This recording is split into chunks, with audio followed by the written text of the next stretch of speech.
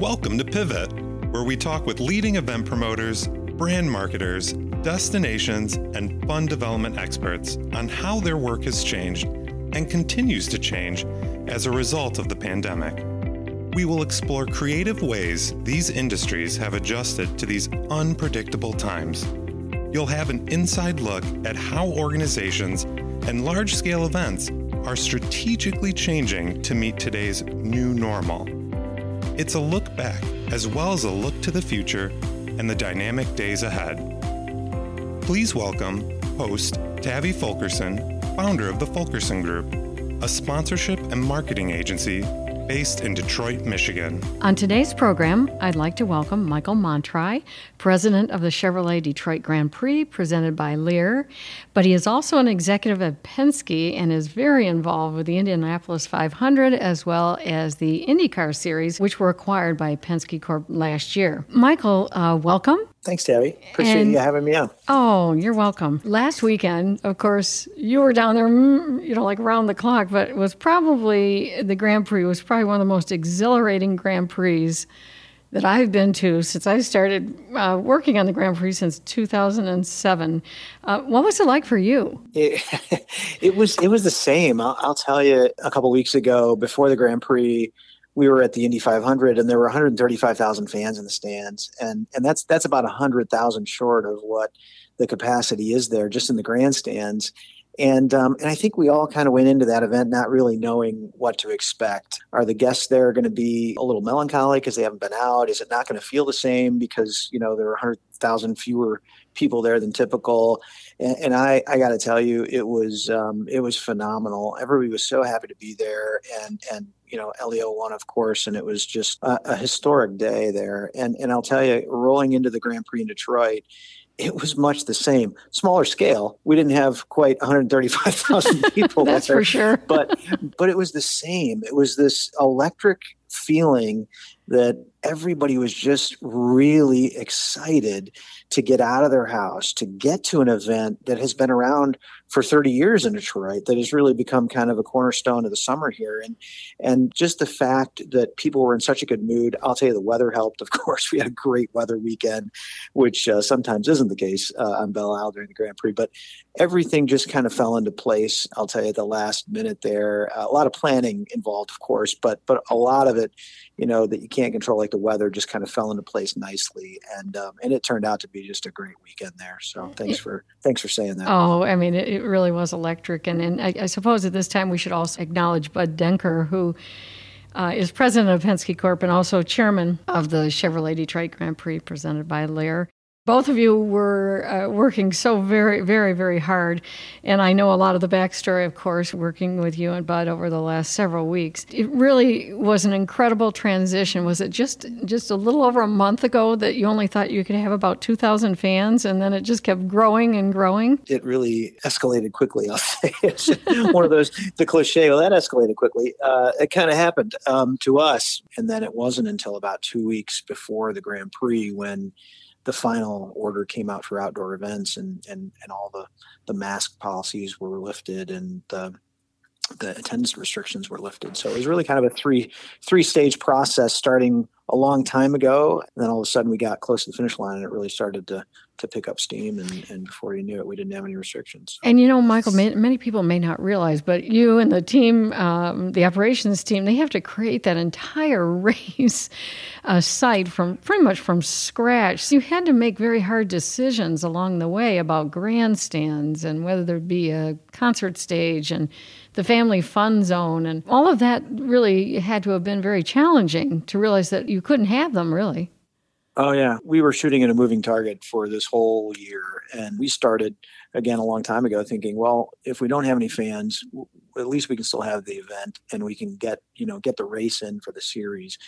And then that changed a little bit. And okay, now we can have some fans. We're going to have 20% in our grandstands, but we can't have anybody else. We can't have general admission. And then it opened up where we could have general admission. And with each of those iterations, a whole separate planning process comes into play. Like you said, Tavi, it's a temporary event, and it's we build everything. It's in a public park, right? So think about building a city in the course of 30 days, having the event, and then tearing it down in about 3 weeks. That's really what we go through. So there's no electric power, there's no water supply, there's no just anything you would need for a city. We have to provide and build there. Seats, grandstands, tents, and these vendors, the scale at which we do this event, these vendors come from long ways away. I mean, the tent vendor we use also does the tent for the Super Bowl, the tents for the Super Bowl. They come from, Wisconsin. And our grandstand company is a huge grandstand company based in Maryland that also has other business in town, but they also do the inauguration for the president every year. And so these are large vendors who come with large infrastructures from a long way away, and you can't just snap your fingers and have them show up with a grandstand or a tent or what have you. So all of that planning has to be in effect for a long time in advance, and it takes a long time to plan. And with each of those changes, we had to switch, what we were ordering and how much of what we were ordering and all that stuff. It really was remarkable to experience and watch. I'm not on the operations side, but to see how the evolution of no fans to, you ended up having, I think Bud said, was it 30,000 people? Over the course of the weekend. Yeah, over the course of the weekend. Yep. And it was really quite remarkable. The event was beautiful. It was absolutely spectacular. And I think everybody, and you and Bud and the whole team, should be commended for all the activities you had to do. The fans were incredibly loyal, and so were the sponsors. That's what was really incredible, wasn't it? Yeah, it really was. And everybody was just happy to be there. And we created a couple additional areas for our ticket holders that we typically don't have available. And I think they appreciated having, a different view of the track surface and the drivers and the cars that they typically don't get a chance to experience. And that was all because we usually have some corporate hospitality there that we moved to a different portion of the venue, again, just because of all those iterations of planning changes. So everybody was happy to be there. Our corporate suites right now, they were sold out, first of all, which in a, just coming out of a pandemic is a huge credit to, quite frankly, to you and your team and how you work with us, Tabby. And then in addition to that, they've all renewed for next year. We called them all it's amazing. The day after, and it was such a good time, and they were so happy to be out, and it just all kind of fell into place nicely. So thank you very much for that nice compliment, Michael. It was our pleasure to work with all of you. And I was just thinking about how you had to move the trackside chalets where they only really could see two turns to being really overlooking the pits. So in essence, it's kind of like when you buy a coach ticket and get upgraded to first class. It was really something. I think the chalet participants were just delighted and overjoyed. The racing was exciting too. You had 3 series. You've got the NTT IndyCar Series, and then you have the Indy Light Series presented by Cooper Tire, and then you have the IMSA WeatherTech Sports Car Championship. So the racing itself was incredibly dynamic with some serious accident on Saturday and others. And then, of course, that photo finish at the end, I realized that it wasn't a Penske win, but still it created a lot of excitement in the stands. It was. Yeah, it really did. And I'll tell you, IndyCar racing, NTT IndyCar Series racing right now is second to none. I mean, just the competition in the series, the number of cars that can compete and win. If you take any other racing series out there, particularly open wheel series like IndyCar is, and think about the number of teams that on any given weekend that have a real legitimate chance to win, IndyCar is far and away the highest likelihood that anybody can win. In Detroit, we have a doubleheader every year, as you know, and it was the 7th and 8th races of the season. And the first 6 stops of the series, every race had a different winner. And then the first day of our race, Marcus Ericsson won. It was his first win in IndyCar.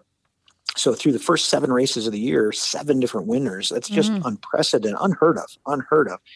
And then on the 8th day, of course, on Sunday, Pato O'Ward won, who is just an electrifying young up-and-coming racer from Mexico, and just made some incredible moves over the last few laps, came from 6th place back with a fresh set of tires, and just just really blew it out of the water over the last 4 or 5 laps. He passed Joseph Newgarden, who had led all 67 laps up to that point, and heartbreaking for Joseph and Team Penske. But what an electrifying win for Pato and his fans, and he's becoming very popular in Mexico, I will tell you. Oh, isn't that great? Well, you wear so many hats. It was really very, very, very exciting. And I did speak to Merrill Kane, who handles all the PR for so many things for Penske Corp, including the race last weekend. But he did share with me that on Saturday, the NBC network coverage was up 10%, and that it was the NBC coverage on Sunday was up 26%. Both in comparison to the 2019 race. I mean, that is very, it's great to be there in person, but to have that many people watching had to be just terrific news. Yeah, it is. And that's really what's going to move the series forward is the momentum like that you just mentioned. There is a lot of momentum right now. As you mentioned in the outset, we purchased the series at the beginning of January 2020. Tough timing on that front. We've really got a good foundation, I believe, of competition and drivers, and a good mix of domestic and U.S. born and international stars, and we have a worldwide audience. As you look back, Michael, I mean, I know you're getting ready. I hope to go on a little vacation soon. Was there anything you do differently? Was there any lessons that you learned coming through all this and all the changes and decisions you had to make? I think really the pandemic gave us, and everybody who runs events, the ability to change some things maybe that you had wanted to do for a while that you were really a little reluctant to do, or you knew there would be some pushback amongst the employees or the vendors. And so you never really did it. But this kind of gave everybody the opportunity to kind of take a deep breath and us to test some things out. And I think, some things work and some things different. One thing that did work, I'll say, is that we've been kind of playing around with our catering company, Andiamo. We have Andiamo as our caterer, and they have been for years. They're really good at what they do. But we've kind of talked over the years, do we switch it up? Do we change things? And we really have never done it. Well, this year, again, with, COVID, we did all prepackaged, fully wrapped items. And while I think we can improve on exactly what we did, everyone loved what they offered and how we offered it. And I think the big takeaway was that at an event like ours, or really any outdoor event in the summer, you want portability. You want to be able to move your food around. So if you pick up your food from the catering spot, you want to be able to move around the venue with it. And we really learned that this year, and certainly going into next year, we'll keep that as a part of our event, as that kind of switch in our catering approach. So one thing that worked and one thing that didn't. Well, an event of that magnitude, there's always going to be those experiences, even in a typical year. And the food was really quite good. Can you share with our listeners any of the changes you might be doing next year when we're going to be really fully open? We're going to take what we used to do in 19 and kind of go back to that and then turbocharge it. We have, as a lot of particularly motorsports events do, we have a lot of the same recurring customers year over year. And we used to try to use the concert to bring a different fan in. And I'm not sure the way that we did the concerts in the past really accomplished the goal that we were trying to accomplish there, which is new fans. So I think you might see a little different approach to that area in 2022 in a way to kind of open up that area to a whole new fan. And really what the Grand Prix is supposed to be on Belle Isle, it's an experience, it's a festival. This year, it was a little less of a festival, a little more of a professional race, which is fine.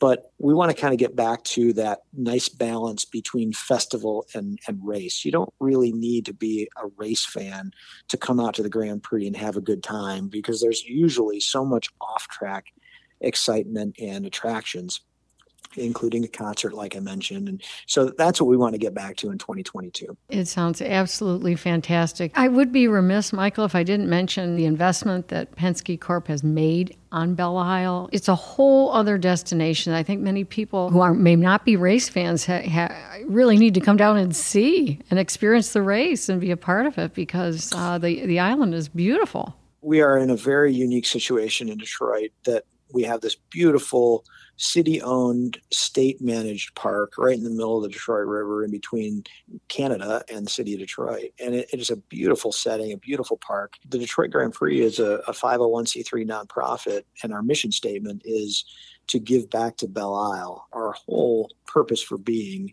is to give back to Belle Isle and reinvest anything into Belle Isle that we can. And, since we started in 2007, with the help of all of our partners, we've invested just over $15 million into Belle Isle in various forms and infrastructures. Every year, I mentioned that fountain that's the backdrop for our winter circle. And every year with the help of DTE, we get that fountain going, and it stays going for the entire summer. That's a fountain that's over 100 years old. It was originally built as a kind of an air conditioning unit for the masses, because there was no air conditioning back in the 1920s. So it was built for people to go onto and cool off. So that whole lower bowl there is made for people to wade into. We don't do that anymore, unless you win the race. Then people like to jump in the fountain. But that's what it's originally there for. And underneath there, it's just an amazing collection of pipes and 100-year-old pipes. It's not the easiest thing to maintain and get running every year. But again, with DTE and Robert Carpenter, who's the engineer that does it all every year, it's an amazing process. So in addition to that, we also have an event called the Grand Premiere, which is the kickoff to the weekend, and it's our main fundraiser for the Belle Isle Conservancy each year. And we raised this year $620,000 just in that one night alone that we donated directly to the Belle Isle Conservancy. And over the last 6 years, we've raised over $5 million for the Belle Isle Conservancy just through that event alone, in addition to that $15 million I mentioned that we've put into the infrastructures on the island. So we're there to make the park better. We're there to introduce new people to the park, and we're there for people to enjoy the park in a little bit of a different way than you typically would on a non-race weekend. But we feel like it's a great fit there, and it's the Motor City. Right? It sure is. It sure is, Michael. Well, we're going to finish up, but thank you so much for your time. I know we're still working around the clock to wrap things up, and hope you get a nice break in the near future, and I'll see you soon. Thanks, Tabby. I appreciate it. Thank you for listening to Pivot, with a new interview posted on the second and fourth Tuesday of each month. To listen to new episodes, or if you'd like to be a guest on this program, visit www.fulkersongroup.com for more information. Until next time, don't forget to renew, reinvent, and energize.